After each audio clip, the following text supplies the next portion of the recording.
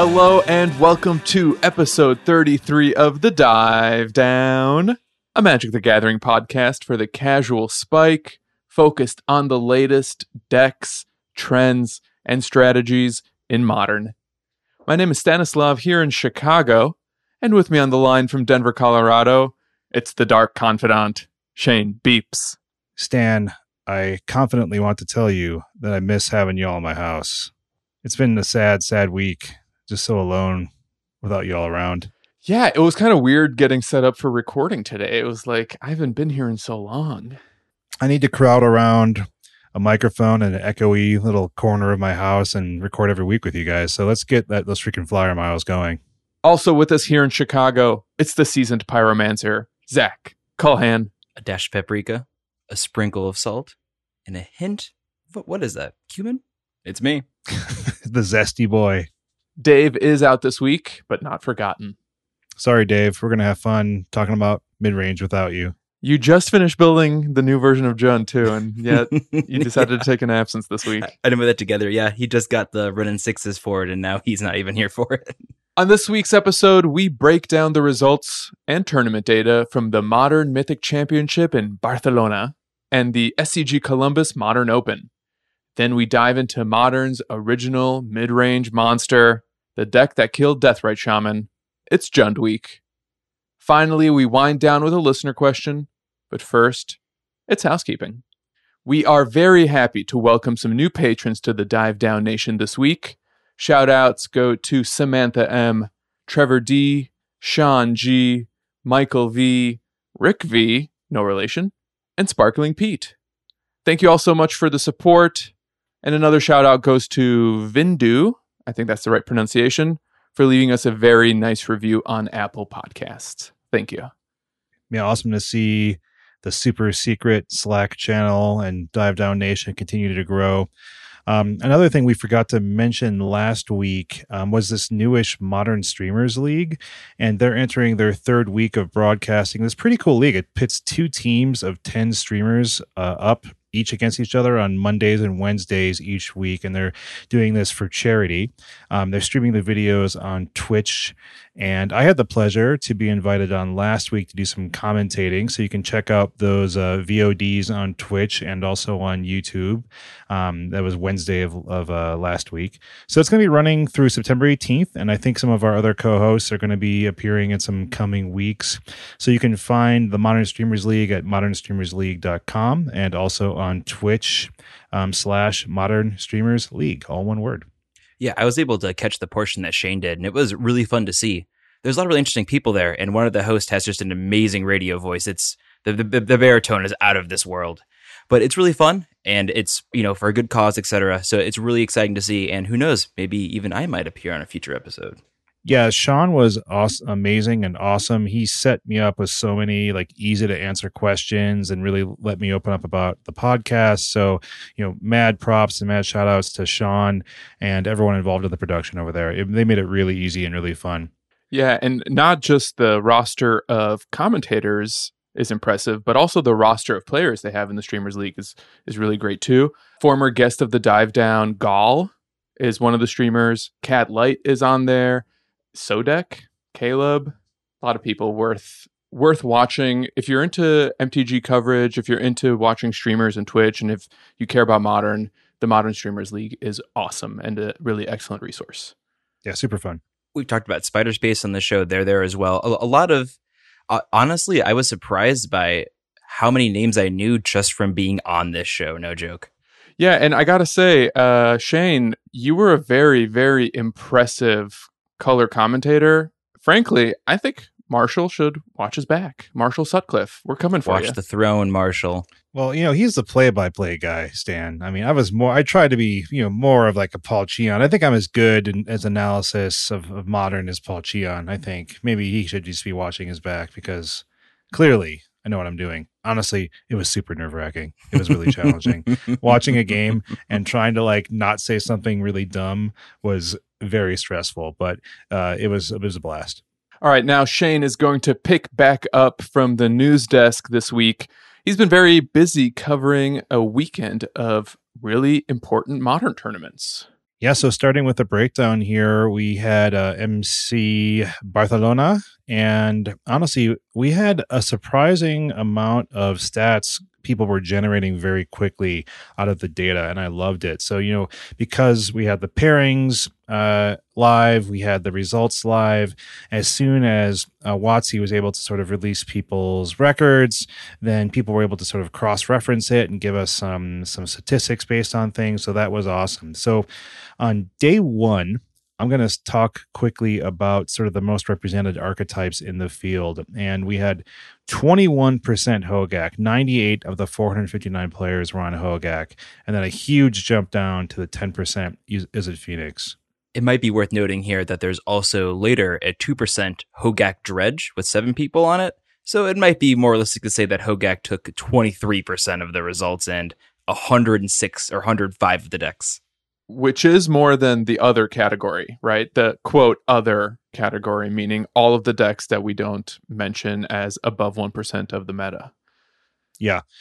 People seem to have it wasn't a huge diverse field. I mean, there was, of course, a number of decks, but it was pretty top heavy. We had 10% Izzet Phoenix, as I mentioned, 9% Eldrazi Tron, 8% humans, 8% blue-white control, 8% Jund, a huge showing for that deck. And then we had a pretty substantial drop down to 4% Tron, 4% Urza Thopter Sword, as they're calling it, or as we'll call it on this podcast, Urza. Also 4% Burn and Traditional Dredge. And then kind of some 2% of Mono Red Phoenix and the Hogak Dredge, as Zach mentioned earlier.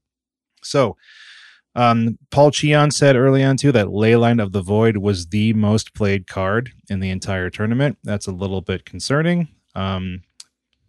And as we'll see, the impact of Leyline of the Void wasn't even that substantial based on the results.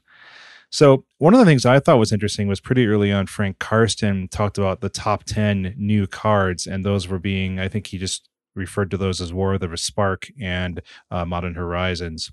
So we had Hogak, 422 main deck copies was, of course, the number one new card.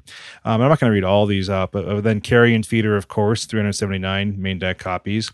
One of the most interesting ones to me was Karn the Great Creator, was 259 main and one in the sideboard, the most popular War of the Spark card by a good amount.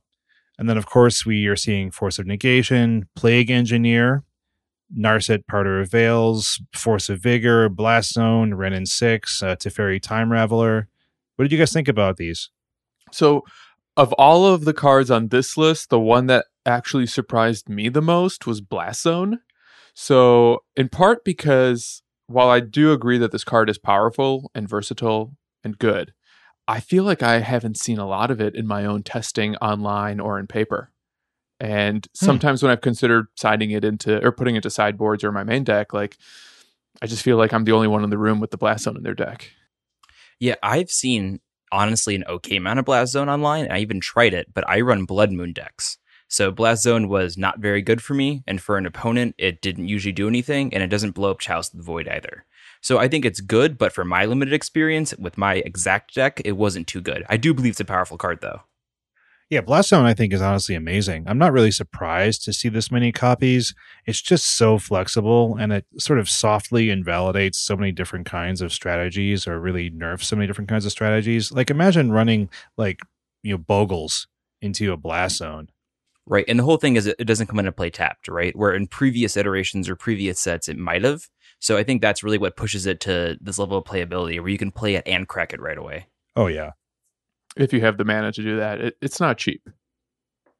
Yeah, it is a little bit slow. It's a little bit, it's not cheap to even activate or pump up, but it's just so flexible and allows you to take care of so many problem permanents.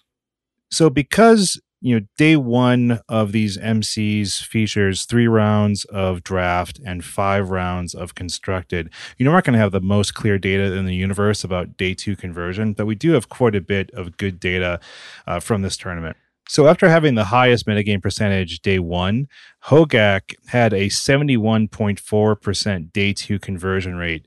And I'm going to read the decks that had more than 10 day 1 players that also had very high conversion rates. So we had Burn and Eldrazi Tron was 66.7%. Izzet Phoenix and Dredge was 64.6%. Blue-White Control, 63.2, Jund, 61.1, Human, 60.5, Mono Red Phoenix, 60, and Tron and Wurza with a fairly meager 52.6% conversion rate. So, of course, this conversion data is kind of muddied by the limited rounds, but we'll have even more data about kind of the modern deck performance after we talk about the top 8.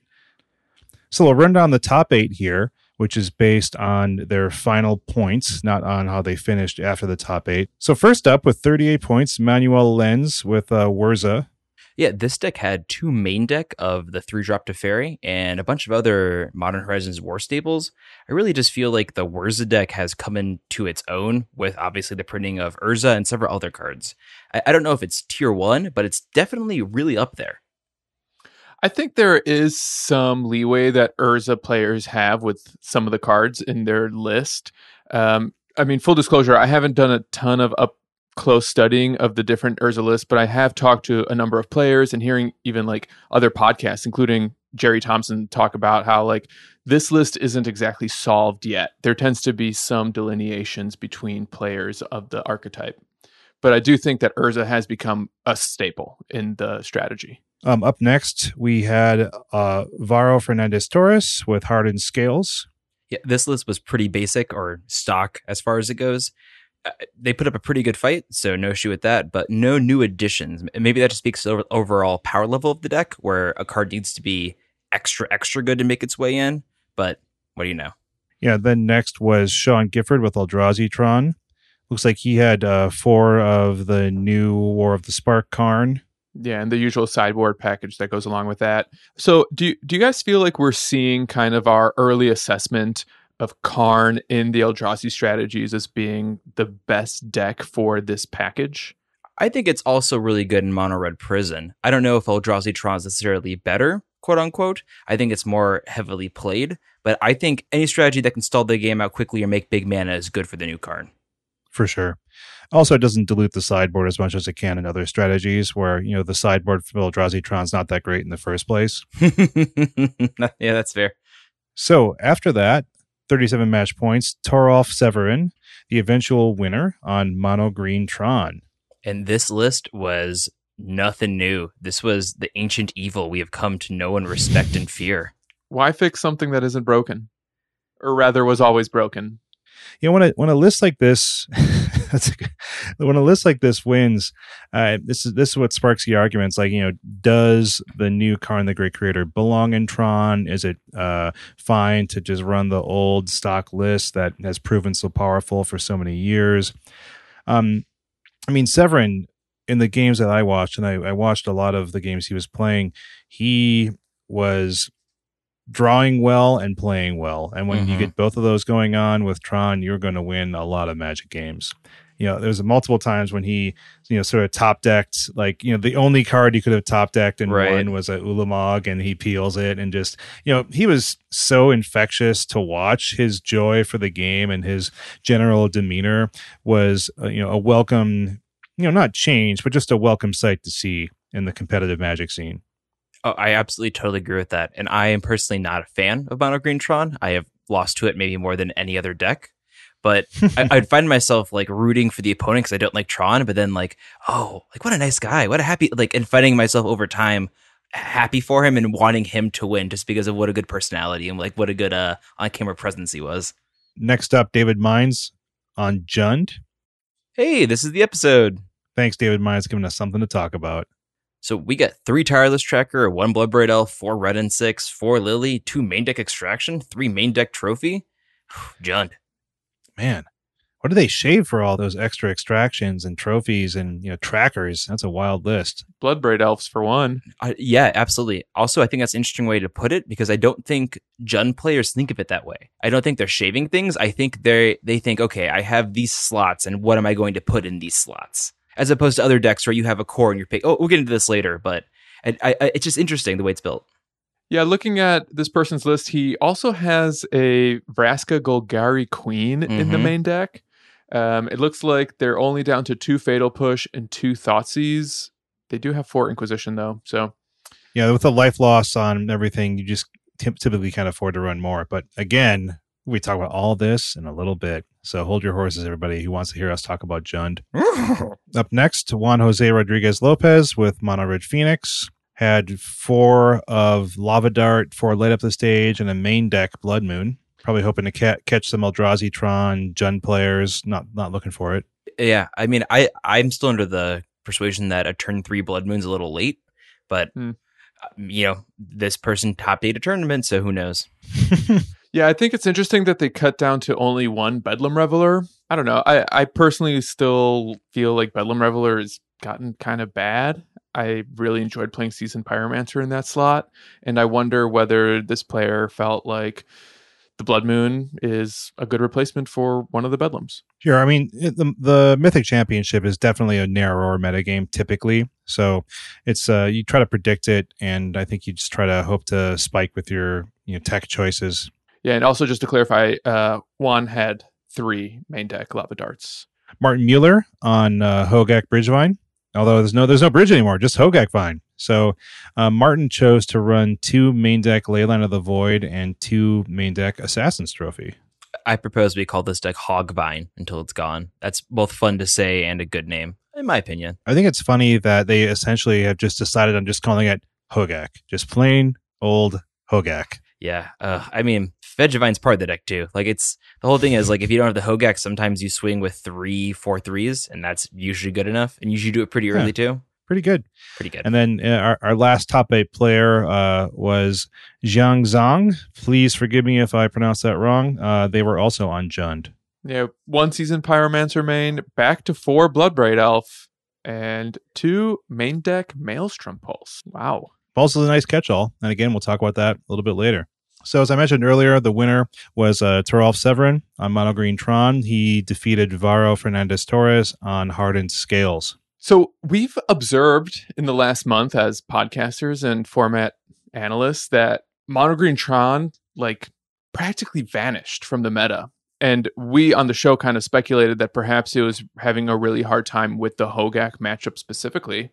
But the data that was collected at the Mythic Champ basically had Tron favored with an almost 53% matchup against Hogak. So I wonder if the problem was specifically Bridge from Below that made that matchup so hard for Tron previously, if that was in fact the case. Oh yeah, I 100% think so. Because one of the ways that you defeat Tron is combo. Combo decks can typically get their game plan set up and their combo executed before Tron has the chance to do anything powerful. And even if they landed a powerful card like a Worm Coil Engine or something like that, the next turn you just untap and combo off then, so it doesn't really matter. So removing that powerful combo engine from the deck just makes it a very fast creature deck. And there's lots of ways that Tron has to deal with creatures and go over the top of those kind of decks. I totally agree. And compound what Shane's saying, Tron doesn't have a lot of good ways to deal with Bridge when it's in the graveyard. They don't have that many creatures that they can have go to the graveyard to get rid of it, and they don't have a lot of ways to interact with the graveyard, especially with no Karn. Well, what about Relic? Sure, and there's only a 2 or 3 of. Yeah, decks do run Relic, but there are, as someone who used to run Relic and Scred, it's a one-time activation, right? So there are times you pop it, and then they just do it anyway. It's not continuous effect. So you do get them off of it once, and maybe you get 1 or 2 Vegevines or a Hogak or whatever, but the engine's so consistent that they'll get there again. So I think that with this hard to interact with, very good piece removed, now Tron can interact, right? Now O-Stone is actually very good, as opposed to just, they're going to get back there because Bridge is still there. Sure. I mean, but we did see that, Frank Karsten, Channel Fireball data guy extraordinaire, he did some early tweeting on some data over the weekend, and he said that Hogak had a very high win rate of 56.2% in non-mirror matches. We're still waiting on some more full data from the tournament. I'm really excited to see that. That wasn't ready for tonight's recording, but hopefully this week we can learn some more. Yeah, I saw some other data that a person on Twitter by the name of Liam_MTG tweeted that Hogak, not only was it 21.5% of the constructed decks, this person looked at its percentage among the decks with 6, 7, or 8 plus wins. So in that category, 6 plus wins, Hogak was almost 30% of the decks. 7 plus wins, it was over 30, and 8 plus wins, it was 45%. Oh yeah, it's bad news. Yeah, really, decks that went 7-3 or better, Hogak was in 72 of those decks, 39% of them, right? And the next the next one of the 7 or 3 or better decks was Is a Phoenix with 12.5% of those decks. So it's just, an overwhelmingly positive performance at the MC, even in the face of Leyline of the Void being the most commonly played card across all decks, right? And some of the other decks we saw in terms of the 7-3 or better. So we have Jund, Wurza, and Eldrazi-Tron. That was 8.3% of that sample size. Humans was 5.5% of that sample size. Blue-White Control was 4.2%, and Tron and Mono Red Phoenix were 2.7%. Again, that percentage is of the 7 or 3 or better decks, of which there were 72, just to give us thinking about the modern portion only without the limited events to kind of skew the data about what we're caring about here. And one of the things I wanted to talk about, and then we can do a little bit of kind of breakdown analysis on it, guys, was the SEG Columbus, because we had the SEG Columbus Modern Open, not a team event. That allows us to get some good data to see what a non-Mythic Championship event in metagame looked like. Right, because so many players that played Hogak did poorly in the limited portion for Barcelona. We see what happens when Hogak is taken to a straight modern tournament, right? Because there's more than one Hogak in this top 8. Yeah.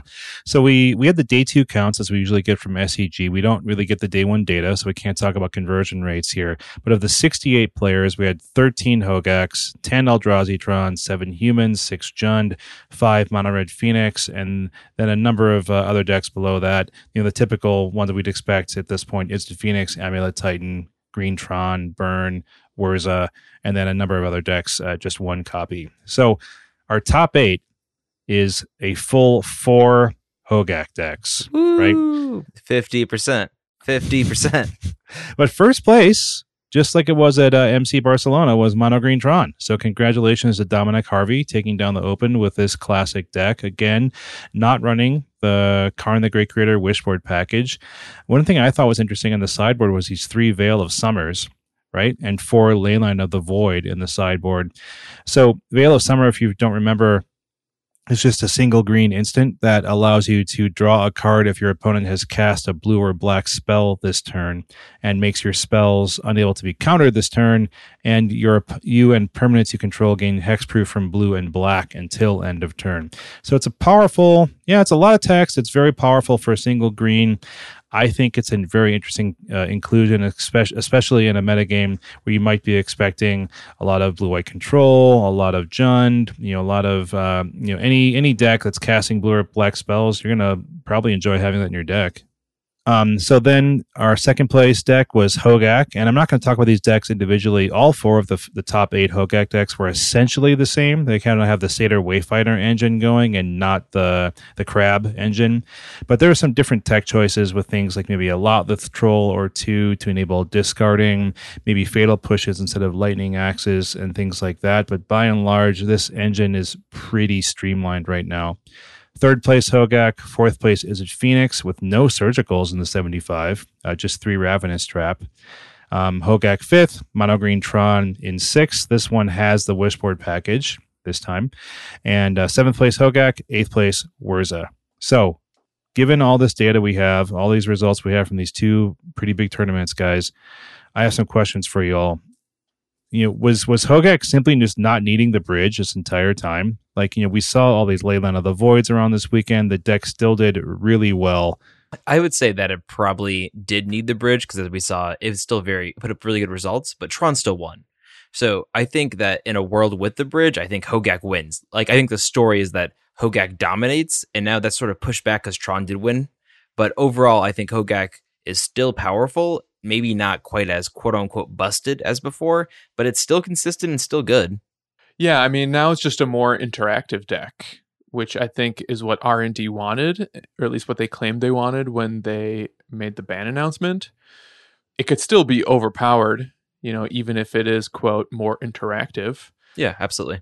But I also think it's week 1 or 2 of this new deck, and maybe, in the pro community, they knew what to expect, but maybe there wasn't adequate time for testing against this, and perhaps we'll see, as more players kind of adapt to where the meta is at after this weekend, we'll see more answers, more decks that can beat up on it.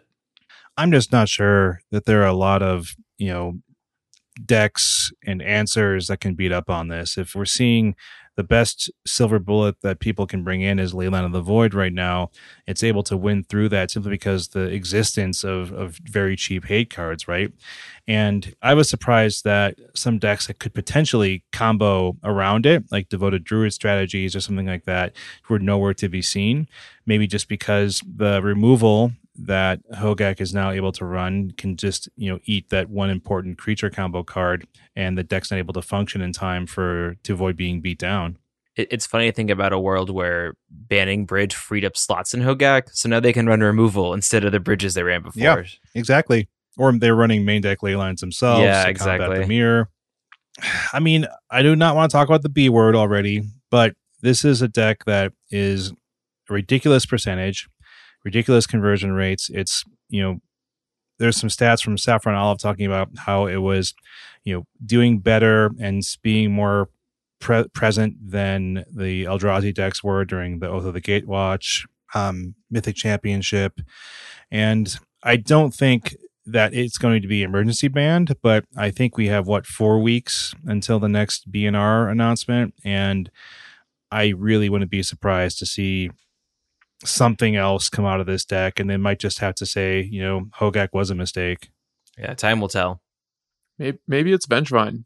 Maybe it is. Maybe they just really don't want to roll back on Hogak. But what it does is it cheats on mana in 2 ways, right? It has not only Delve but Convoke. And when you make a creature that big with Trample that cheats on mana in 2 separate ways that have already proven to be broken in the form of Delve, ugh.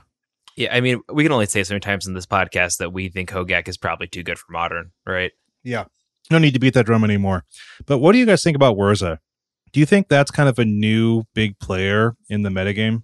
I've said before that I think the War of Invention decks are very good, and I'm going to reiterate the point I've made on a past episode.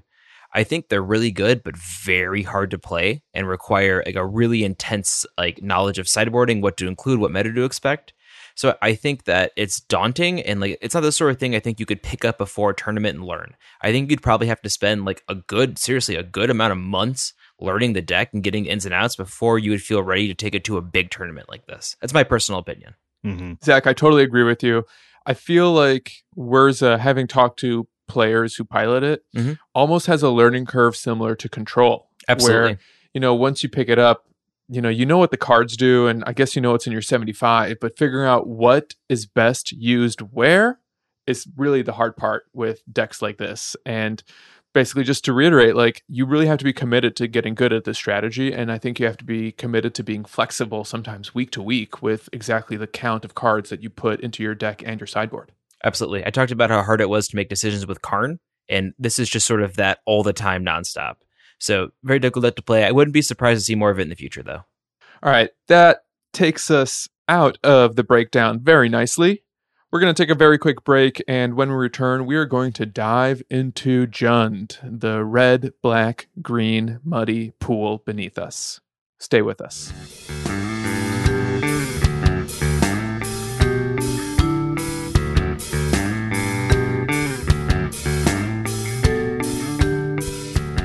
The Matriarch of Midrange.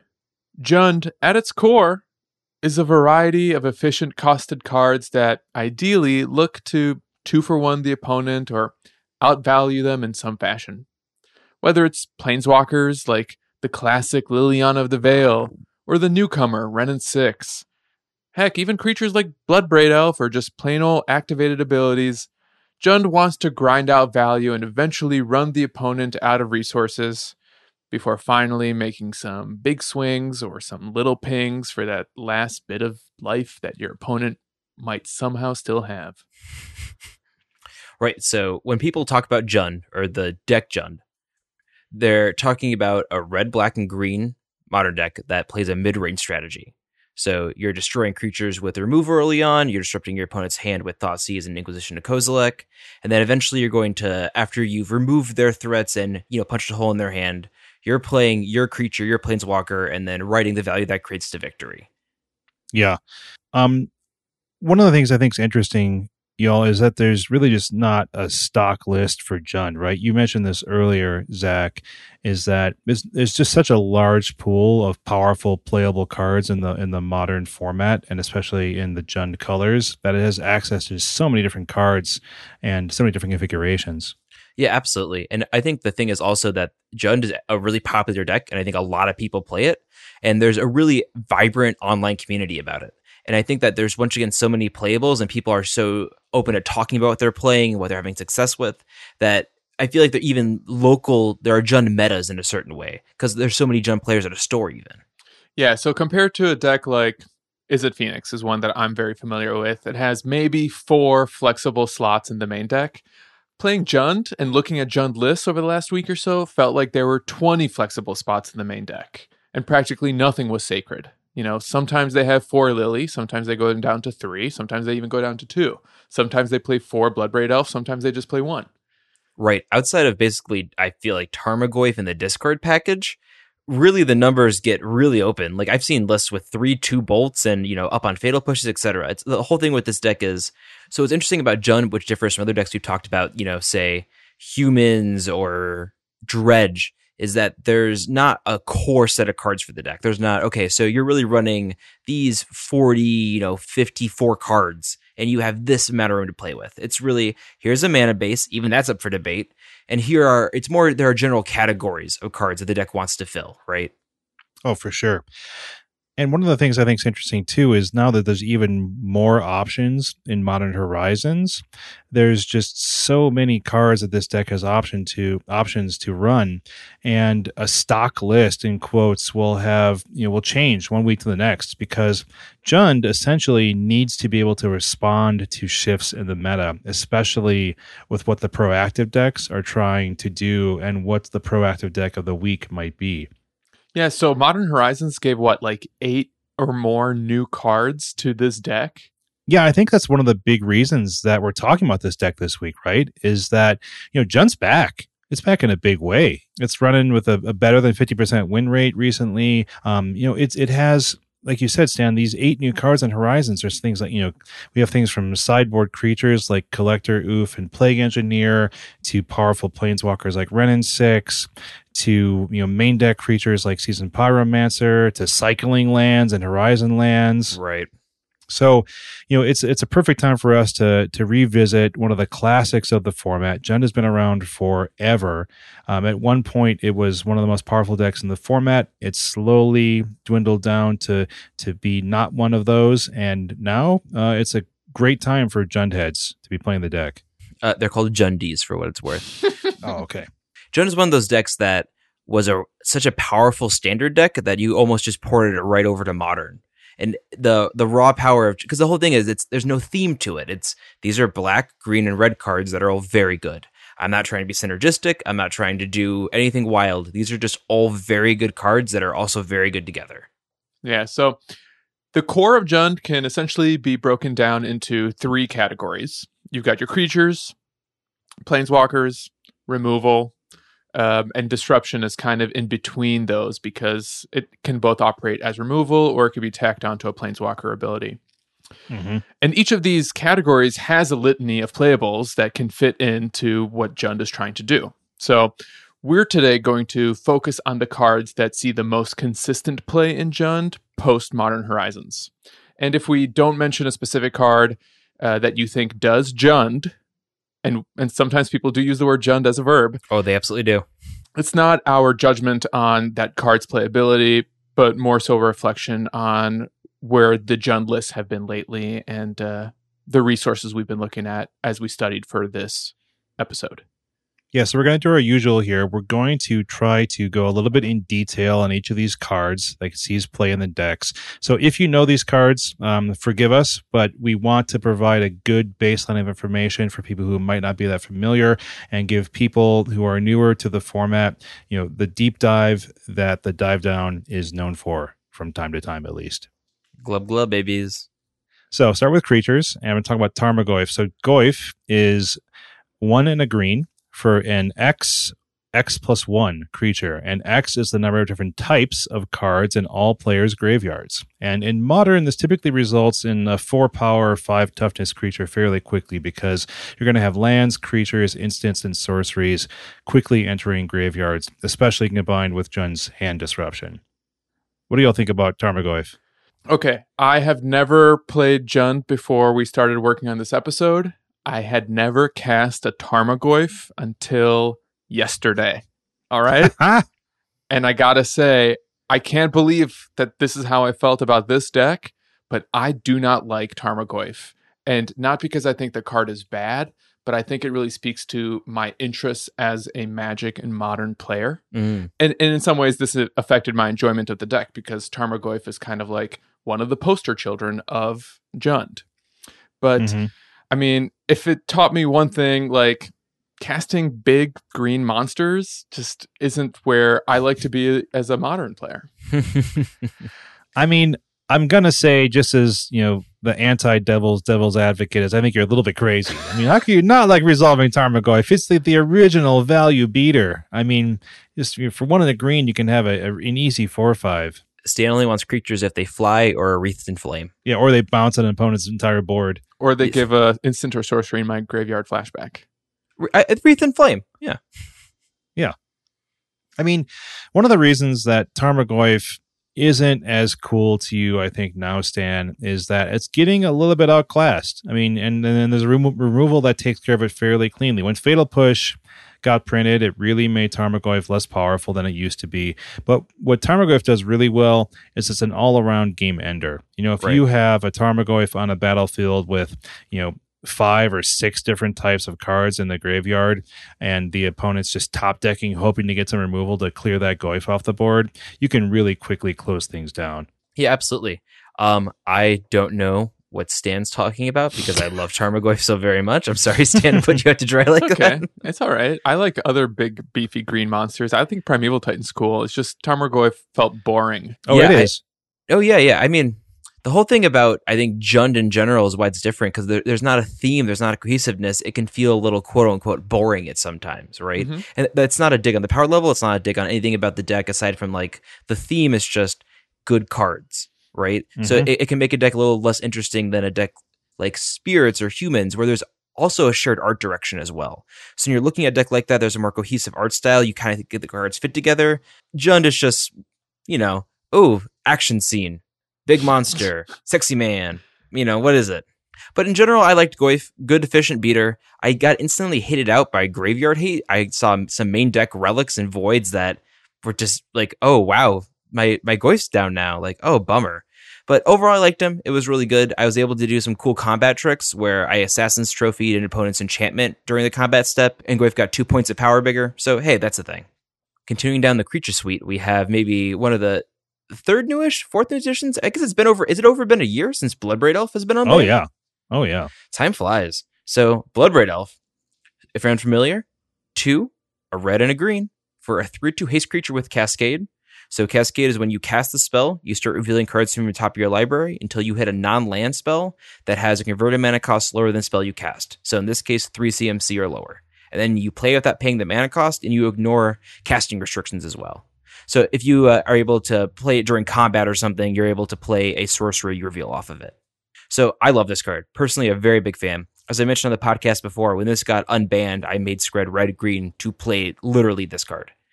It overperformed for me. I loved it. The haste is amazing. People don't expect it. Haste isn't a super played ability in Modern, and the ability to take a Planeswalker out of nowhere is super good. And even times when I would play her and flip over, say, a Tarmogoyf, I'm fine with that. That's a blocker I have now. I don't regret swinging. I mean, Bloodbraid Elf is just the original 2-for-1 in Jund. You know what I mean? It's a de facto 2-for-1 because you're getting a second spell off it. Yeah, I was absolutely impressed with this card. I was pretty much always happy to cast it. It is a hard card to cast sometimes because you don't know what you're going to get off of it. One game I cast it, my opponent asked me, "What are you hoping it finds?" Which really shifted my thinking about Bloodbraid Elf. And the delta from the floor to ceiling can be massive because sometimes you're casting it and you really want a removal spell or you want an additional threat, and not having that amount of control over what's in your library can make Bloodbraid Elf sometimes feel like a miss, even though the power level is massive. Yeah, I think that Bloodbraid Elf is one of the cards we see the highest variance in quantity right now, I think. And I think the reason for that is that your quantity and reliance on Bloodbraid Elf as one of your main creatures impacts your deck building so much, because you really don't want to be seeing something like a late game hand disruption spell off that cascade trigger. You don't want to see something like an Unearth, which maybe I think was tested in Jund, but I think just the value of it wasn't really there. And I think those are the type of cards that you have to say, well, if I hit this off a Bloodbraid Elf, how valuable is that to me? Yeah, that's fair. I do wonder. I personally found that every time I hit a hand disruption spell, I didn't mind it, and it was fun to take away something from the opponent's hand.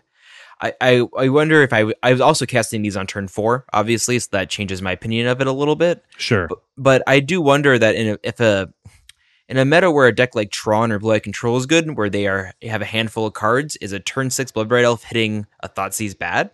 Not necessarily. I mean, it's just one of those things where, like Stan mentioned, there is variability built in.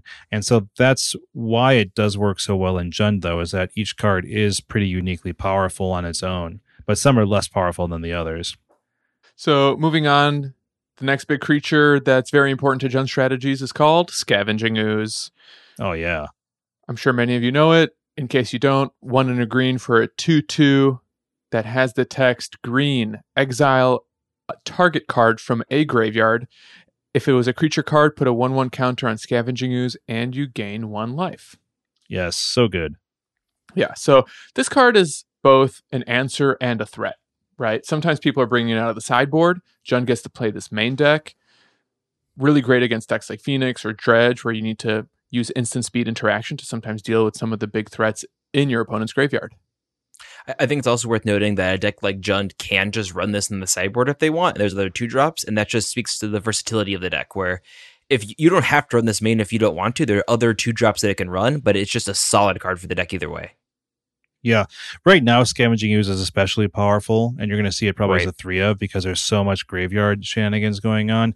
But really, Scavenging Ooze can be slow to get going. Because sometimes against like a lightning bolt deck, you really don't want to play it out until you can tap 2 more green mana to grow it out of lightning bolt range, and but eventually it really can take over a game and close the game down rather quickly, growing out of hand.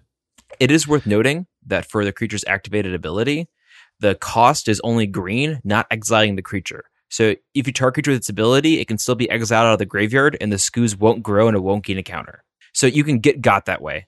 Yeah, totally had that happen to me, for sure. I will say, I also kind of found sometimes that this was a reasonably challenging card to plan for because, I think we're going to get into this in more detail, but Jund has a very greedy mana base, and sometimes it can be unclear on what colors or what cards or what lands you're supposed to be fetching for, because you don't always know what you'll be able to cast in a few turns. And Scooze is like a great example of that. Like, you have to prioritize fetching for green mana so you can activate that very important green ability. For sure.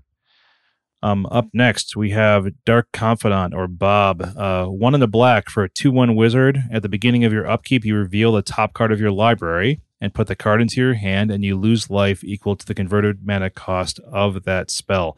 So this is one of the original Jund powerhouses, but it's really seeing a little bit less play lately. So is this the episode where we pour one out for Bob? Because I think this card is dead or dying. Man, I have to ask, why do you think this? I mean, I just see a bunch of absurd card advantage, and it's a must-answer threat in a Jund deck. The reason I feel like this is threefold.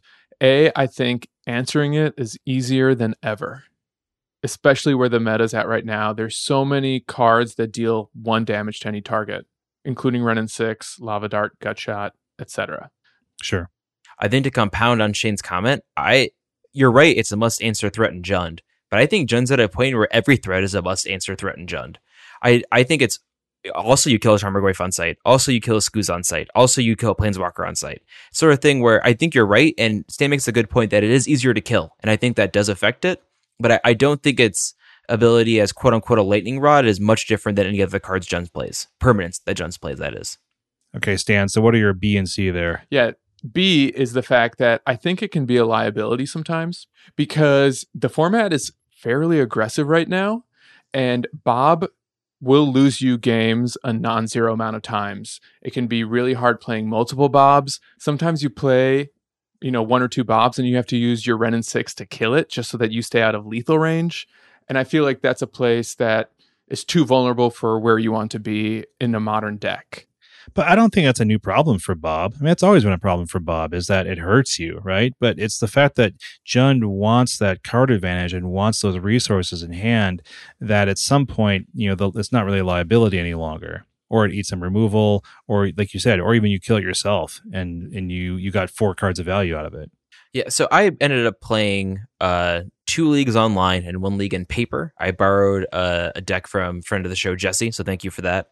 But in her list, did not run any Bobs in paper, but I did play the Bobs online, and they did help me win a game against Phoenix, where I got the Assassin's Trophy by digging deeper to kill an Aria, and that eventually allowed me to stabilize and win.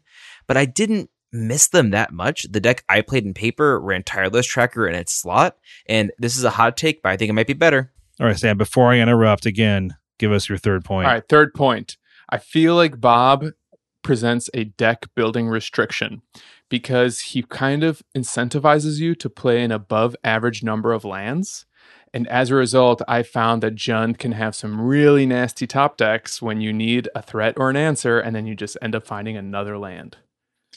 See, I have to disagree with that one because, like, the mathematics on having, like, say, 2 more or 2 fewer lands in a deck like Jund is not that substantial on the average converted mana cost on something that you'll turn over with the Bob, right? I mean, I think they can have some feel bads, but I think largely I'm not going to really agree with the fact that, like, I want to run more lands because I'm running Dark Confidant. I think it definitely wants to, you don't want to run a lot of 4 mana spells or something like a Tassiger, right? Because, that's going to feel extremely bad to turn over. But I think that, over the 60 cards in your deck that, you're not going to say, well, I'm going to flood out because I ran Dark Confidant. I feel like I flooded out because I ran Dark Confidant. Maybe you're right, where it's one of those things where it just feels so bad that it's ingrained in my memory. I mean, I ran a list without any Dark Confidant in my testing, and it was one of the cards I missed most. I didn't have any in the 75. I was constantly feeling resource starved. My humans opponents were drawing a ton of cards off their Horizon lands. They were, flipping cards off of their Militia Buglers, and I was just sitting there saying, like, man, I hope that my answers line up with all these threats they keep pulling. How do they have 4 cards in their hand, and I've got 1? Well, Shane, that kind of brings to mind a fourth point for me, whereas I almost feel like Jund is somewhat outmoded now. Part of that has to do with cards we're going to talk about, but Ren and 6, Seasoned Pyromancer, and the lands that Jund got help you get through your deck in a way that Bob used to. Yeah, tell us about Seasoned Pyromancer, Stan. We've only mentioned this card like 3 times in the past 4 weeks, but I love it so much. It was my name in this episode. It was my intro name. That's how much we talk about it.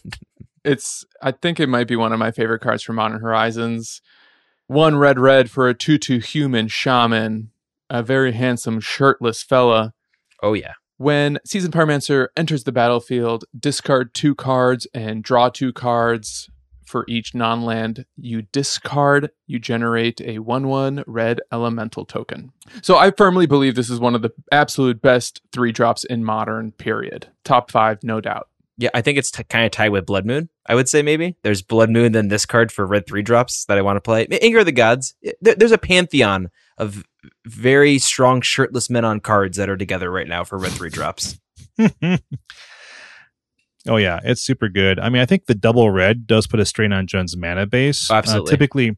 Typically the only other double red spell, especially at just a 3 CMC, was going to be Anger of the Gods. But it just does so much for the deck, right? It lets you discard spells to generate creature tokens, things that might not be useful. Like if you're holding some fatal pushes against blue-white control, you just want to be able to go wide and you let their point removal be less valuable. Absolutely. I played against an opponent that was able to get a Ley Line of Sanctity out and then hexproof. So I played a turn 3 Pyromancer and discarded 2 hand disruption spells and then drew 2 pieces of removal for creatures. And it felt really good. There you go. That sounds great. I unfortunately didn't have any great situations where I got to discard dead spells to Spyro. I often felt like I was just discarding extra lands that I kept picking up, to the point that, compared to my experiences with him in either Mono Red Phoenix or the Skelemental deck, where I was discarding cards for value, there weren't as many cards that I got to discard for any reasonable value with Pyromancer. Especially in games 2 and 3, where I'm kind of taking out the dead cards and bringing in all the relevant sideboard cards. I wonder if that just might be your sample size of games. Because if you like him that much and you've seen what he's done in other decks, I think it's more that you happen to flood out as opposed to an issue with the deck. I do think that Jund floods out more than other decks because of the high land count it does run. That's one of those things probably where it happens 2 out of every 2% or 3% more than other decks, but you just feel it more and it feels like you internalize it more. But those 24, 25 lands is real. Moving on, Plague Engineer as a new addition. This is mostly run in sideboards, but people main deck it as well. This is just a card that is putting up big results in Jund, in my opinion. So if you're unfamiliar with the card, 2 and a black for a 2/2 creature with Death Touch, and when it enters the battlefield, you choose a creature type, and creatures of that type that your opponents control get -1/-1. This card, this GD is card, so good.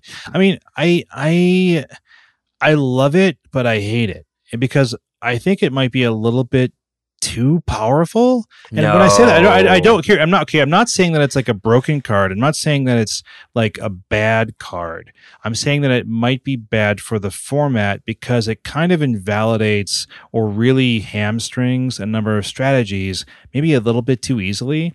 I've been bringing this up lately in our Slack. I think that Abzan used to be a natural predator against Jund, right? Especially because of Lingering Souls. You're able to really invalidate their 1-for-1 removal, go wide with Lingering Souls tokens, and incrementally outvalue Jund. Lingering Souls tokens are a joke against the Plague Engineer. I mean, even if you're able to have some point removal for it once it resolves, I mean, you're still going to lose a bunch of Souls tokens. I think you have a point that's good against Lingering Souls, but I don't think shutting down Lingering Souls is that broken of a thing to do, right? Yeah. Well, no, I mean, I get that. That's just an example of a strategy it might invalidate that would be some kind of response to, say, a 9% Jund metagame, right? So that just sort of takes an answer off the table. And it also hurts tribal strategies, which weren't exactly super strong besides humans right now. And we still see humans doing a pretty good job in the meta. This is a card that's good against Prison, my deck of choice. It deals with the goblin tokens made by my goblin makers. But even then, I view this card in a positive way. I think it is a positive safety valve on the format. I think that if it happens to force Lingering Souls out of the format, I don't care. But I don't know. It's very good. I like it. It won me a game against Boggles for sure, where I could resolve it, name Beast, and you can't play Boggles anymore. So pretty good. So on the one hand, I do agree with Shane, because this is a card that I think really beats up on some of the decks and strategies that used to have game against Jund. In the past, I've had success playing go wide strategies against Jund. And if you're making a board full of 1/1s, Plague Engineer will just 5-for-1 you. But on the other hand, playing Jund, this card was amazing out of the sideboard. Right. I brought it in for almost every matchup. Sometimes I'd bring it in even if I didn't have a great creature type to name, just because a death touching body that could potentially win combat because of its static ability felt insanely powerful. The only matchup I did not bring it in for out of the 15 games I played was, no joke, Ad Nauseam. I brought it in for every other one of the 14 matches. Yeah, I think that's why it's fair that people are even starting to main deck at least one of, because it's just very flexible. The Death Touch gives it almost a easy 2-for-1 ability if it clears out some X1. MTG Finance, get your Plague Engineers. I mean, it's already gone up a decent amount for sure. The ship has sailed, but it's going to go further outland, so you're going to really need to buy them now. And one of the other main deck creatures I want to talk about is actually a creature land, which is almost always just going to be a few Raging Ravines. I think that there used to be a stock 3, and I think it's going down a little bit right now. I think Raging Ravines isn't quite as good as it used to be, But when you do take over the game, you have your opponent top decking, Raging Ravine gets huge fast. You add a +1/+1 counter every time you turn it sideways, and it can definitely close a game really quickly. Also worth noting, I mentioned this in a past episode, multiple activations do stack for the 1/1 counter because it's a creature that gains this ability, so it can gain it multiple times. So this is a rare thing, not going to happen too often, but keep in mind that a Jund opponent, if the game's going really late, that thing can get really big really quick. So some of the lesser used creatures or creatures that are played maybe only in sideboards, we're going to talk about Tireless Tracker. So this is a card that's very near and dear to my heart. It's mostly played in more black-green rock lists, but it is seeing its way over a little bit to Jund list. So those unfamiliar, it's 2 and a green for a 3/2. It has an ability that whenever you play a land, you investigate, which creates a clue token. It's an artifact you can sacrifice for 2 mana of any color to draw a card. And when you sacrifice a clue, you put a 1/1 counter on Tireless Tracker. So it has built-in card draw and buffing synergy. So this is a card that really shines in the midrange matchup, where you're both in top deck mode and both grinding, and all of a sudden, if you rip a land, that's kind of good. Because not only are you drawing another card, your creature's growing because of it. So it really shines there when it's getting real grindy, real down to the wire. I personally like it. I played a build in paper that ran 2, and it definitely helped me beat both Boggles and Bant Spirits. So a good card. It can be a little slow. The person I borrowed the deck from, Jessie, said that she had replaced Dark Confidant with them. So I know that it's 1 more mana, but I think that we have such an aggressive meta that maybe the ability to not have to lose life is worth it. Yeah, so to echo that somewhat, I did not have any Tireless Trackers in my 75, but I also borrowed my Jund deck from friend of the show, Joe. So thanks, Joe. And we were talking about Tireless Tracker versus Bob specifically. And that was another card where I was like, I wish all my Bobs were Tireless Trackers. And the person who lent me the deck kind of felt like that might be a direction that he would want to go in eventually as well.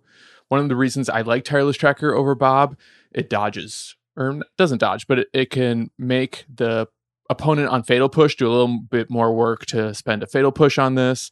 It can dodge Lightning Bolt. It usually dodges Gut Shot. Things like that made me think that where the meta is at right now, Tireless Tracker can provide a bit more value than Bob can. I think you guys are both crazy. I mean, it's an exceptionally different pace of cards.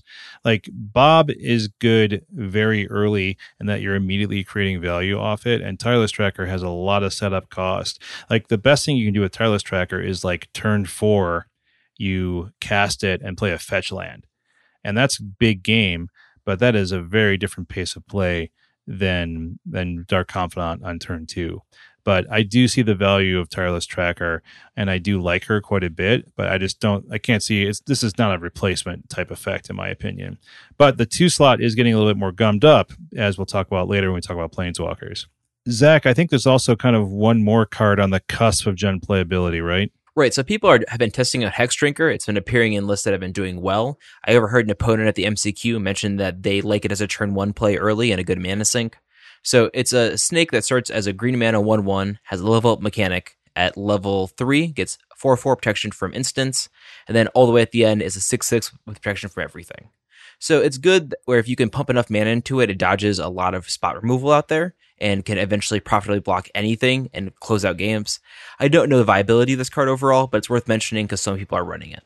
Yeah, I've heard people say they really love the card, and that's not really getting enough respect, but it's also not, making a huge impact on the archetype yet. So I think it remains to be seen. Moving on to the next category, we're going to talk about removal and include hand disruption in the removal tent. Sometimes people separate hand disruption and removal, but for the sake of time, we're going to consider all these cards, all these instants and sorceries in this same category. And the big ones are obviously Thoughtseize and Inquisition of Kozilek, the classic single black mana hand disruption spells. On the one hand, Inquisition of Kozilek doesn't cost any life and can swipe anything that's 3 CMC or fewer, but Thoughtseize can get anything and sometimes can be better in the late game at the cost of 2 life. Yeah, I mean, these are the classic turn 1, turn 2 plays from Jund decks, right? They really want to be able to disrupt the opponent's strategy, take those key cards. The concept, here from the classic articles from Reed Duke, you want to punch a hole in the opponent's hand, right? You want to take something that can set back your opponent, maybe take away their turn 2 play, maybe remove that mana dork or that other early threat that's going to allow them to ramp or to do something disruptive to you. You're going to take that key combo card out of their hand. And they're also giving value to your Tarmogoyf by frequently putting, 2 cards in the graveyard right away, 2 different card types. Yeah, I think these cards are one of the reasons why Jund and midrange strategies used to play Surgical Extraction before every deck played Surgical Extraction, because the 1-2 punch of Hand Disruption plus Surgical against combo decks can be often totally backbreaking. Another single mana spell, of course, is the classic Lightning Bolt. 3 damage for a single red to any target. It's always useful. It's always going to be a staple in Modern. Jund is almost always going to run 4 of. There's not much else to say about Lightning Bolt. It's always awesome. Yeah, Joe, who lent me the deck, said that this is one of your most important finishers in Jund. I didn't necessarily have the privilege to use it that way. I was kind of using it like a removal spell most often than not, but being able to get that last, few points of damage can be the difference between like grinding out a few more turns or just winning out of nowhere. Totally agree. As someone who used to play Scred, where Lightning Bolt's also a 4 of staple, it'll just randomly win you a game when your opponent's at 6, and then you are holding on to one, then you rip one, and then it's, I win. Or, it can deal with problematic creatures, kill planeswalkers. It still is the best burn spell out there. Mm-hmm. So then next we have maybe the best 1 black mana removal spell out there in Fatal Push. So this is a card that when it was printed, it was clear to everyone right away, oh, hey, this is Modern playable. It's 1 mana, hits a lot of creatures, easy to activate the increased ability with the Revolt. Very good. So especially in Jund, where it's easy to activate the Revolt with a fetch land and heal Spellbomb, or even the Horizon lands, there are so many ways to activate Revolt that it's just so consistent and so very good. I found myself taking this out only against Boggles and Ad Nauseam and just leaving it in the rest of the time. It's great against Thing in the Ice, and it even hits a Vegevine. For sure. Yeah, Fatal Push is definitely one of those spells we see not only in Jund, but in other decks, have a pretty high variability in how many copies you run, depending on the metagame you're seeing.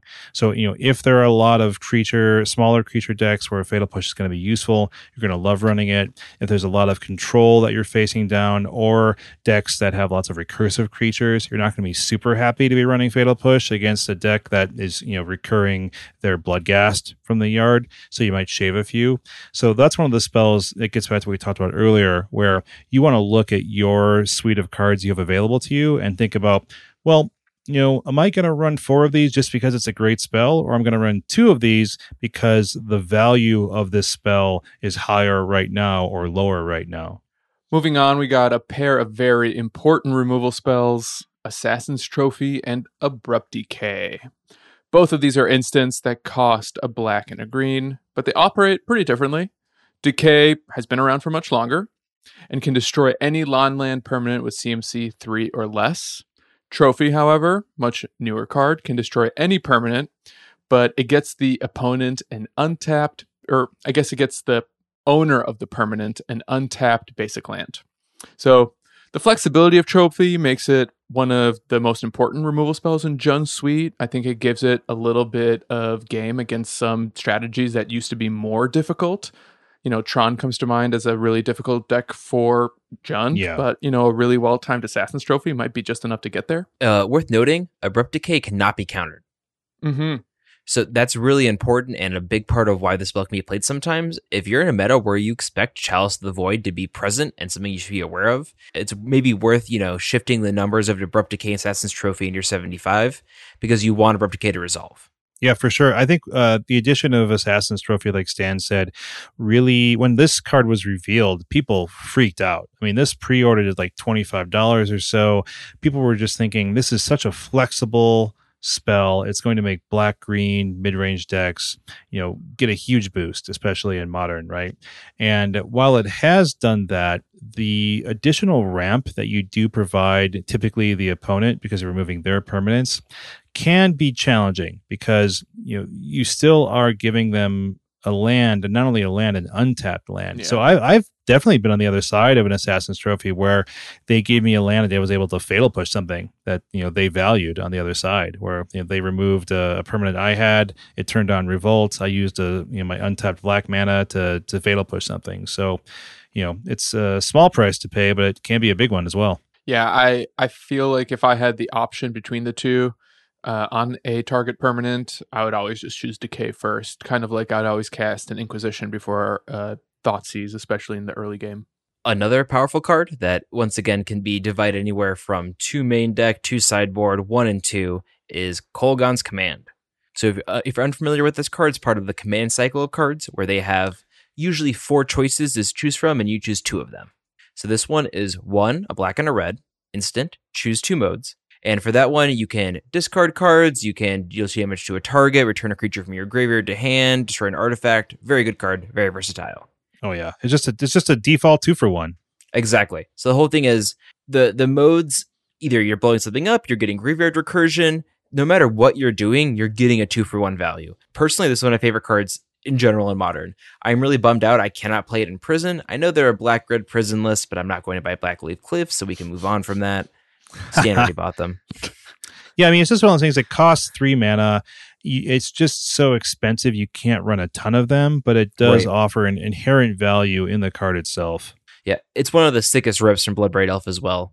When you Bloodbraid Elf into this and get like the 3-for-1, it's just like, yeah, I've had someone, no joke, Bloodbraid Elf me, reveal Kolaghan's Command, blow up a Mind Stone, and kill my Koth on the board when I was on Scred. So yeah, it's just, I can't, I've lost the game now. You did it. You done did it. Speaking of an all-for-one, the last spell we're going to talk about in this suite is Maelstrom Pulse.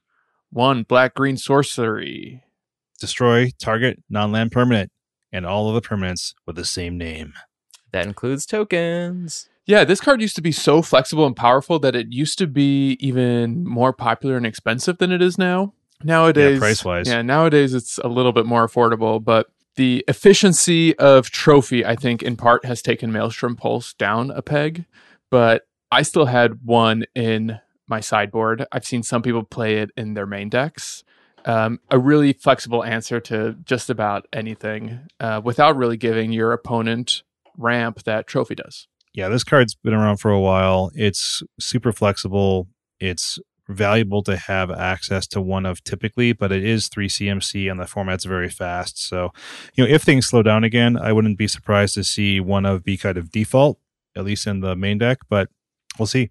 Yeah, this is one of those cards that I think can be a liability sometimes if it's in the main, because if you rip this off of a Bloodbraid Elf, you might have no targets. But I think out of the sideboard, when you're bringing it in, it'll often be one of the best cards that you can bring in. For sure. Now that we're done with the spells and removal, we get to talk about the really fun cards. Some of the cards that are, I think, bringing Jund back up to tier 1 again. Liliana of the Veil is one of my favorites. I've cast more than a few of her. She's a 1 black planeswalker, and she stood the test of time. She's been in Modern for forever. She's always been super valuable. She's always been super expensive. She enters the battlefield with 3 loyalty, and it almost always results in some kind of 2-for-1 or more against your opponent. So her +1 forces each player to discard a card. And this ability sounds kind of silly, right? You're like, well, we're both discarding cards. Why is this good? But this does a number of important things for you as the owner of Liliana of the Veil, right? So first thing first, it's ticking up your planeswalker towards an ultimate. So even if you are discarding a card as well, you are essentially making a decision on what you can ditch, and it's an action at parity, but you're the player with the planeswalker accruing value on the battlefield. Secondly, the +1 forces the opponent to play cards from their hand, otherwise they're going to lose the card to her plus in following turns. So this makes them unable to do surprising things against you, like kind of when you're least expecting it, and forces them to act on the schedule that you are setting for them. And third, it plays really neatly into her her -2 ability and doesn't allow your opponent to double spell on future turns. So they're forced to play, let's say they have a creature in hand that they just top decked. They have to play it in order to not get discarded to the plus ability. But if they play it into Liliana, then you can simply use her -2 edict ability to force the opponent to sacrifice that creature. And then finally, her ultimate, her -6 is pretty interesting. You separate all the permanents the opponent controls into 2 piles, and then the opponent's forced to pick one of the 2 to keep while sacrificing the rest. So it's not quite a game ender like some ultimates, but it's still going to be a huge detriment to any opponent. They're not going to like having that go off against them. Yeah, they have to be super far ahead for it not to be a game ender, usually. I think it sets your inevitability to like 90%. Yeah, absolutely. Sure. But I don't think Liliana the Veil has been around for a while. But the next Planeswalker is one that I think people are really freaking out about. Oh, do you mean the only 2-mana walker ever printed in Modern? Which one's that, Zach? That's Wrenn 6. Oh my goodness. This card. I'm aware of Tybalt. It was a joke. Wrenn 6 is a 2-mana Planeswalker for a red and a green and starts with 3 loyalty. And all the abilities on this card are very good. And I think that maybe not that we exactly undervalued this during our set review, but it has turned out to just be so much more consistent and so solid. So the +1 returns a land card from your graveyard to your hand. This is very good in Jund because the high amount of fetch lands, the Horizon lands, the ones that either tap 1 mana and sack to draw a card or add mana at the cost of 1 life, or even the cycling lands like Barren Moor and Forgotten Cave are worth it with this card. Also, there's a synergy of cards like Ghost Quarter, where you can repeatedly destroy your opponent's lands. Finally, the ultimate, -7, you create an emblem that gives instant and sorcery cards in your graveyard Retrace. And Retrace allows you to recast the card by discarding a land card from your hand, in addition to paying the mana cost. But it doesn't exile, so you can continually retrace the same card. Yeah, so the land loops that Zach alluded to, I think that's pretty much the dream with Wrenn 6. I found like being able to replay utility lands or just making every land drop was much more useful than the -ping ability. Ghost Quarter in my deck was a 1-of out the sideboard. I'm pretty sure I only brought it in against Tron. So sometimes finding that single Ghost Quarter can be hard. But even so, being able to, cash in multiple Barren Moors, cash in multiple Nurturing Peatlands in a single game usually felt wildly powerful. And this felt like probably the best 2-drop in the deck, even with Goyf and Tireless Tracker, or rather Goyf and Bob in there as well. Yeah. I mean, just getting lands back is really powerful. You always make your land drops. Pinging things can be super powerful, especially in combination with, just combat, onboard combat. You're like, well, I can finish something off, or I can make something not really be a profitable block anymore. I've combined it with another Planeswalker we're going to talk about next, and Liliana the Last Hope, just for some double pinging power. That was pretty awesome. You can do things even like ping with a Wrenn 6, cast another Wrenn 6, and ping again to take 2 toughness off of something. It's just super flexible. People are still very afraid of it. It's a huge lightning rod. People are attacking into it very liberally. When I was playing it, they would point burn removal at it. They would point creature attacks at it because they do not want that accruing value with a plus, especially. Absolutely. I found that one of my opponents definitely respected Wrenn 6 too much and were attacking them when they weren't going to kill it, and that damage definitely would have added up and it killed me. And because they attacked a Wrenn 6 and eventually killed it, I had enough life to eventually retake the game back. So I know that is a small sample size, but I feel like Wrenn 6, while you do need to respect it, isn't, kill on sight IMO. No, I don't think so either. I think it's one of those cards that you have to think about how much damage you're putting into it as the opposing player. How much of a risk am I really at if this thing gets close to an ultimate? I mean, is Retrace going to really be that bad for me right now? And, it still takes a lot of ticks for the card to get up to that. I would have loved to get a Retrace emblem. I never got to. I was working toward it periodically because I feel like in a deck like Jund, where your non-creature spells are so useful, it's pretty insane. Right. Have either of you ever pulled it off? I had it, and I was going to do it, and my opponent saw it, and they took away my ability to do it because they conceded. No. At that point, I would just say, please. But I have a Kolgon's command I'm going to recast. Stan, what's our last walker that we typically see play in Jund? Yeah, she's a bit less popular, but she's definitely earned a place in the deck historically, and that's Liliana the Last Hope. 1 black for a 3 loyalty walker. Her plus gives up to 1 target creature -2/-1 until the next turn. Note, it's not until end of turn, which I think is a pretty powerful effect that sometimes people fail to notice. Mm-hmm. Likewise, she has a -2 ability that puts the top 2 cards of your library into the graveyard and then allows you to return a creature card from the yard back to your hand. And then finally, her totally game-ending ultimate, -7, you get an emblem with, at the beginning of your end step, create X 2/2 black zombie creature tokens, where X is 2 plus the number of zombies you control. This rarely is relevant. She's another lightning rod, but if you ever get that emblem, you're going to win the game. Unless you lose the turn after you make the emblem, because Right, exactly. it's insane. It just overruns the board practically immediately.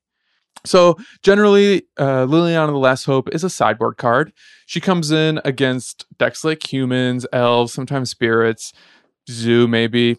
Ideally, it's against small creature strategies, but it can do a lot of work in grindy games. If you're plussing her with no target, sometimes you still want to have like a nice threat to present to your opponent because that ultimate is so backbreaking. Takes a while to get there, but if you're controlling the game, by other means, it'll do the job just fine. Yeah, I love Liliana the Last Hope in a lot of ways. I mean, her plus is just so easy to use, doesn't really even require a target at all, and just marches her up towards this ultimate that just, finishes a game off. And, you can combine it now with Ren and 6 as well, like I said. I think she does a lot. She's great in just longer, grindier games.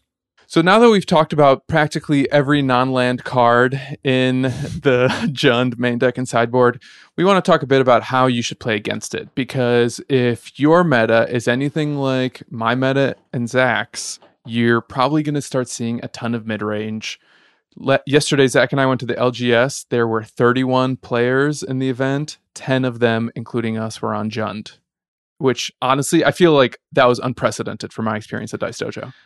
That's otherworldly, but I mean, that's kind of, I think, mid-range decks, especially when they're good, are a local game store grinder's paradise. Like, people love feeling like they have agency. They love feeling like they're making decisions. They love showing off their awesome decks. I knew a guy who played fully foiled out Jund at one of the Chicago gaming stores before I moved.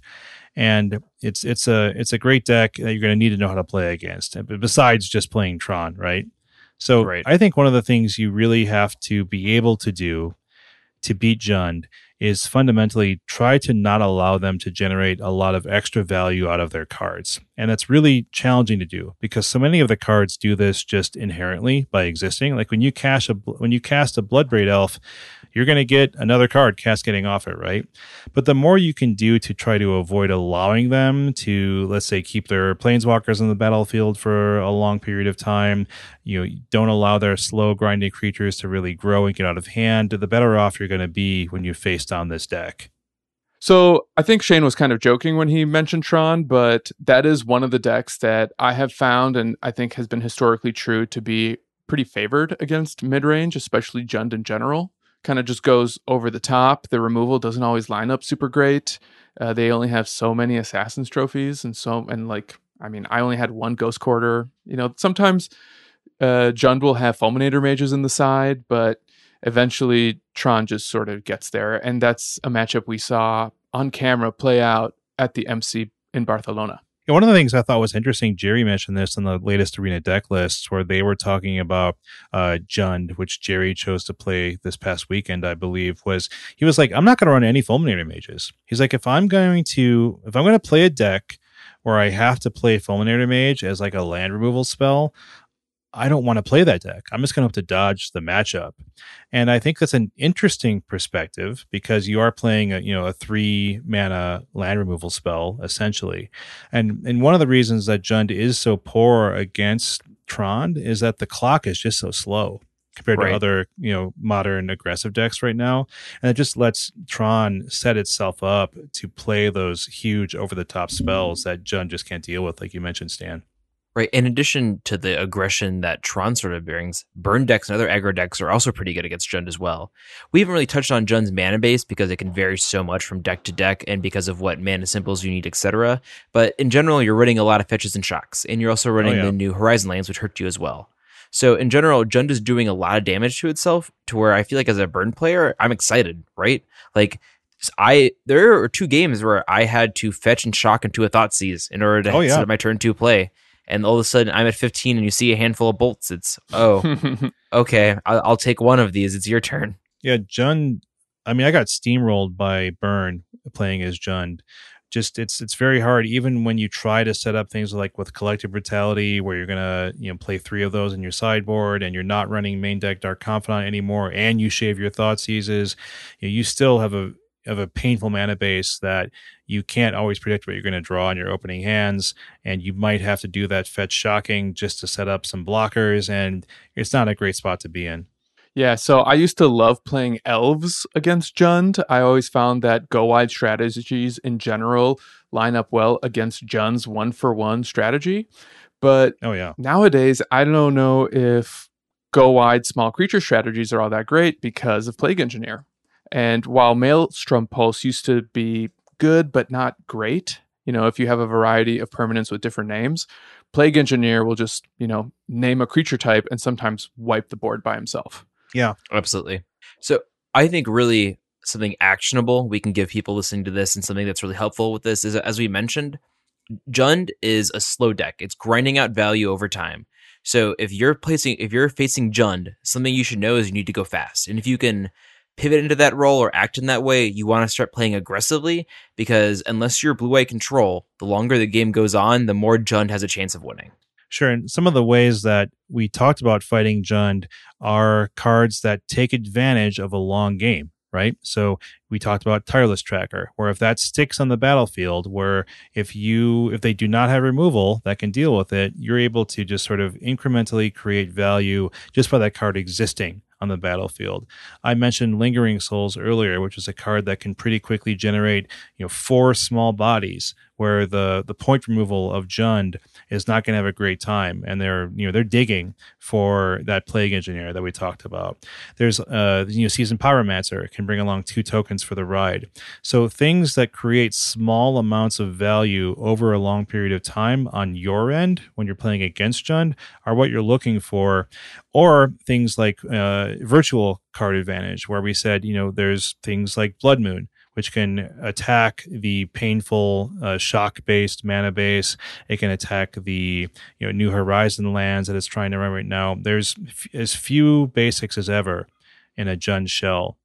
Yeah, and I think it's also likewise important to be conservative with your removal spells occasionally and knowing where they need to be spent. So for instance, if you have a Fatal Push, maybe spending it on a Goyf isn't the right call because Goyf doesn't have trample. But, if they run out a Bob or a Tireless Tracker, that might be the better spell to target removal at, because that's what's going to get them that value that Shane's talking about. Yeah, one of the things that I've been picking up as I watch more coverage of better players than me, and now that Jund is on camera more, is that it's really about getting value out of your cards. And like Stan just mentioned, if you take out the things that are getting them accruing value over multiple turns, and a Tarmogoyf's not really doing that unless it's attacking your life total very aggressively. That's the kind of thing you need to think about, is if I was a Jund player, what would I want to have stick on the battlefield? And it might not be a Tarmogoyf. Yeah, unfortunately, Jund doesn't have the conditions that like Grixis Shadow used to have, where they ran like 1 or no basic mountains. I think most Jund lists that I see have at least 1 of each basic land type. If not 2, yeah. If not 2. But Field of Ruin, I think, still does work. If you've got multiple Field of Ruins and you can force them into only playing their basics, sometimes that'll make them really hard-pressed to double spell because they don't have the lands to cast some of their really greedy, double color spells. So what's Jund going to be doing against you from their sideboard? I mean, it's just like the main decks, right? The sideboards are super diverse. You probably just want to think about, the type of cards they're going to be bringing in, right? Yeah, and they're going to bring in literally anything and everything it takes to Right. win, even if that means 8 to 10 cards out of the sideboard. Oh, yeah. Yeah, I found myself bringing in 8 cards plenty of times. Me too. That was my And default. yeah. And with Brown and Red Prison, because you have the wish board, sometimes I'm only bringing in 2 or 3. And here it's just like, is this right? 9 cards? This can't be correct. But it shows the was. flexibility of this pile of cards type strategy is that when you don't have a really linear game plan, it allows you to be flexible. And that's what Jund can capitalize on, right? Right, and exactly. And one of the things that they can do from the sideboard is land destruction. So Stan already mentioned Field of Ruin. We mentioned Ghost Quarter and Fulminator Mage as well. So if you're a deck that is trying to use lands to win, maybe say Valakut, or get value out of your lands, even something like Blue Eye Control, expect cards like this. I would bring Fulminator Mage against Blue Eye Control for sure. Taking them off a color like that or blowing up a colonnade is huge. Also, you kind of want to overwhelm their removal as well. So the more threats you bring in, the better. I would typically bring in Fulminator Mage against any removal-based strategy, simply because you want to have a threat stick at the end. And in a pinch, you can blow up a really important land. You can take them off red. You can take them off a valuable color. You can kill a creature land. So Jund also has access to some of the absolute best artifact and enchantment hate in the format, even though it doesn't run white. It's got Ancient Grudge. It can play Shenanigans. We're seeing Force of Vigor and Collector Oof, 2 Modern Horizon cards, come in. Some of the other examples you might see are even like Nature's Claim, Naturalize. Those are less popular. Usually the Jund player has better options at hand, but the fact that they've got 3 colors, especially one of them being green, gives them a lot of flexibility. So if you're running an artifact or enchantment based deck, make sure you have ways to protect yourself and your permanents against Jund's removal suite for those permanent types especially. Absolutely. And a small note on Collector Oof is that it shuts down all artifact activated abilities, including mana ones. Where in the past we've seen cards that do things like Pithing Needle or Spyglass that shut off activated abilities don't affect mana ones. Oof does. So if you're in a deck that is trying to make mana from mana rocks, be aware of that card. Yeah. I mean, other things that Jund is going to bring in against, say, small creature decks or go wide strategies are going to be things like Damnation, and right now, especially Anger of the Gods. That is cheaper, and it also exiles if it kills things off after doing 3 damage to them. One of the things, too, there's sometimes some more Planeswalkers, right, guys? Yeah, so Jund is seeing cards like Chandra Torch of Defiance occasionally. Vraska, Queen of the Golgari, that's a new walker that they're starting to adopt as well.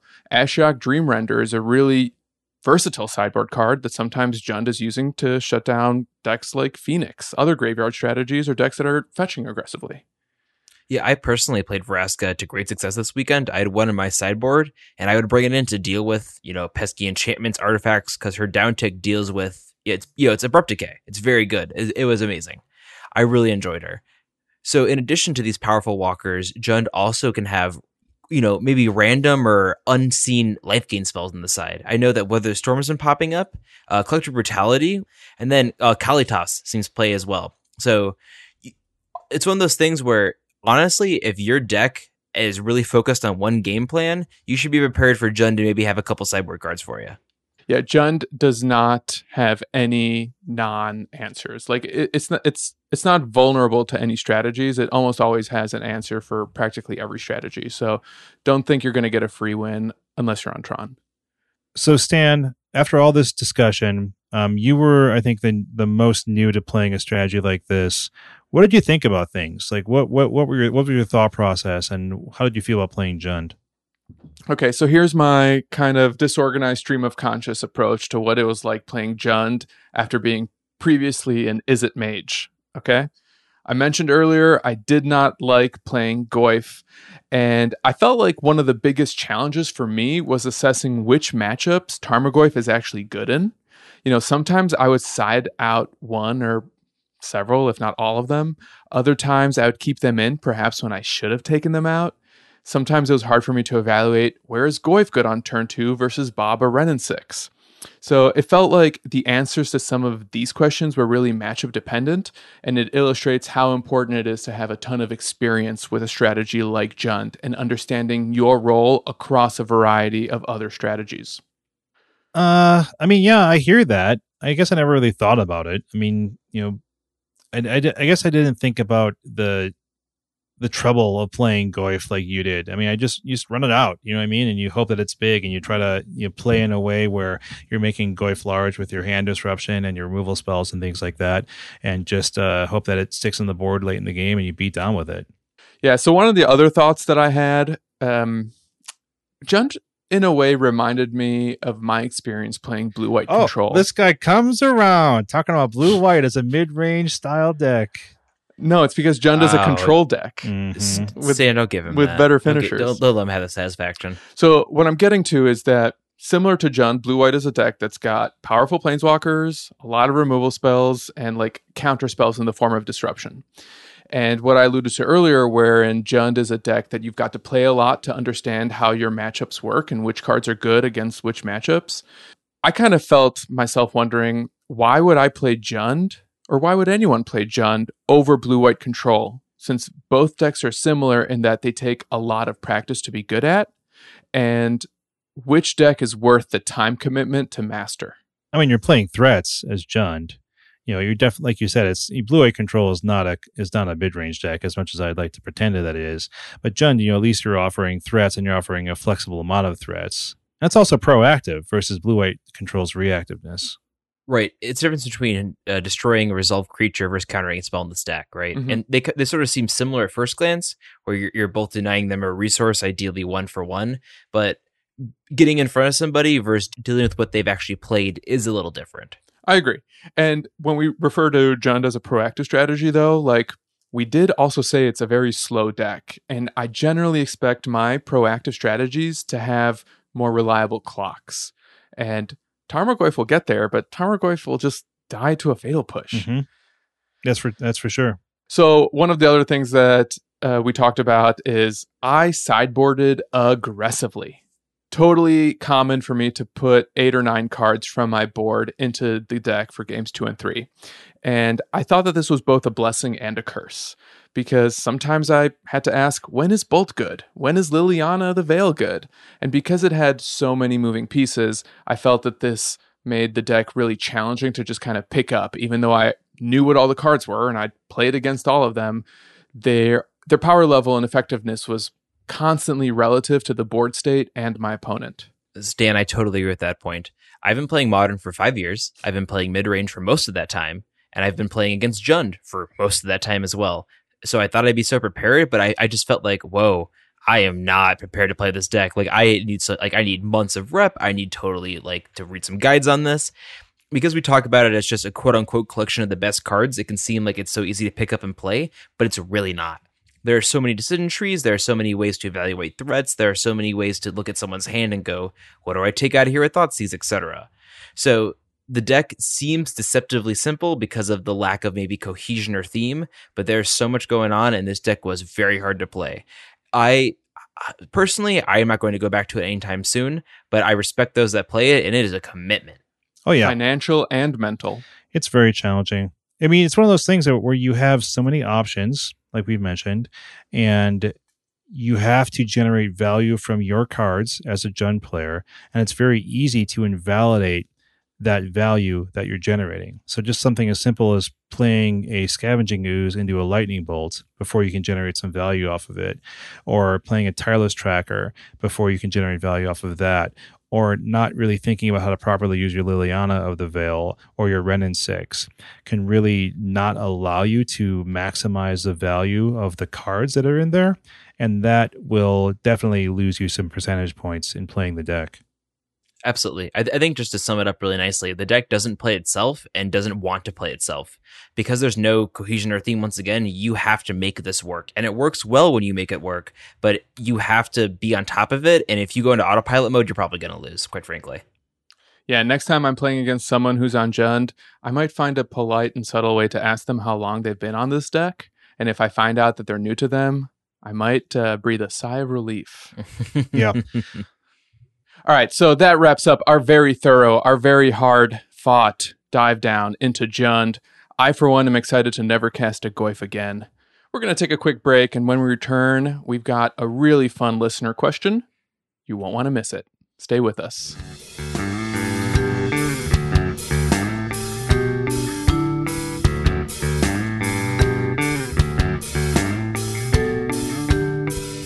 So this week's listener question comes from patron Fipples, who asks, how many matches do you feel it takes before you are comfortable with a deck? So this is coming from, it's a personal anecdote. This is my experience and how I relate to the game. So it took me 3 years of Scred to feel like I was good with Scred. And this is before I was playing Magic Online. This was really before I was going to LGSs a ton. This is mostly playing games with friends and reading online articles, etc. But I think it takes at least a year, in my opinion. It takes a ton of reps. It takes a ton of effort to be good with the deck. Comfortable is different. I think maybe comfortable with the deck could be a few months, but to get really good with the deck is a long time.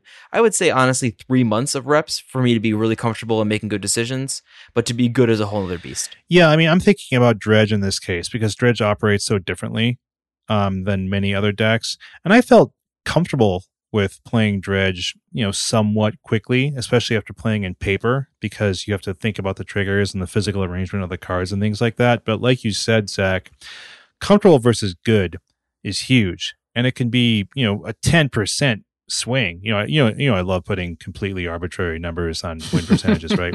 But I mean, you could be like, to be good at a deck and to really understand how to win with it is very different than saying like, okay, I feel comfortable playing this. I feel like I'm not going to miss my triggers. And it kind of gets at a definition of what comfortable is for you, right? And one of the things I'm thinking about is how similar one deck is to another, right? So Stan, you were saying, like, I imagine for you that playing like a go wide creature trigger strategy from all your reps with elves might be something that you're familiar with, or a sort of an Arclight Phoenix to red based mono red Phoenix is somewhat similar because you have to think about some of the same things like maximizing value of your spells. Yeah, I think you're onto something. An anecdote I have recently is that friend of the show Ian recently put together Blue Red Delver and Legacy, and he let me play with that. And after playing Izzet Phoenix and getting used to Force of Negation and all these cantrips, and then being handed a deck that's got Force of Will and better cantrips, it was a pretty simple translation to figure out how that deck worked and like have a lot of fun with it. But when I first picked up Izzet Phoenix, it took me like a couple months to feel like I was actually good with it. And then it was the first deck that ever won me cash at a competitive REL event. But for a while, I was just like bombing at the LGS with it and really struggling with it online. So having some amount of reps, but also understanding the format and like knowing what your opponent's decks are on and being able to make really quick mulliganing decisions, I think is really vital to being good at Modern. And that's a whole other discussion that we're not going to have today, but I didn't want that to go unspoken. Yeah. Wow, that was a quick wind down. We're running out of time, so I'm going to wrap up this show. If you haven't yet, make sure you subscribe to our podcast so you get the latest episodes as soon as they come out. And if you use iTunes, please leave us a rating and review. If you'd like to submit a question to the podcast or pick our brain on something in Modern, you can tweet us at The Dive Down, all one word, or email thedivedown@gmail.com. I know we all take time to respond to listener questions in email, so those aren't always public, but we really like helping people out with their deck choices and questions that they have about the format. So don't hesitate to send us emails. Yeah, please. Likewise, if you see us on Reddit, feel free to send us a message there as well. Remember to join our Patreon. We're super excited to interact with all of our patrons in the super secret Slack channel. We've been really thrilled that we've been meeting all of our Patreon stretch goals. So we love the support we've gotten. We always welcome new patrons. You can find us at patreon.com/thedivedown. As always, special thanks to the bands Nowhere and Spaceblood for letting us use their music. And until next week, get out there and jund them out!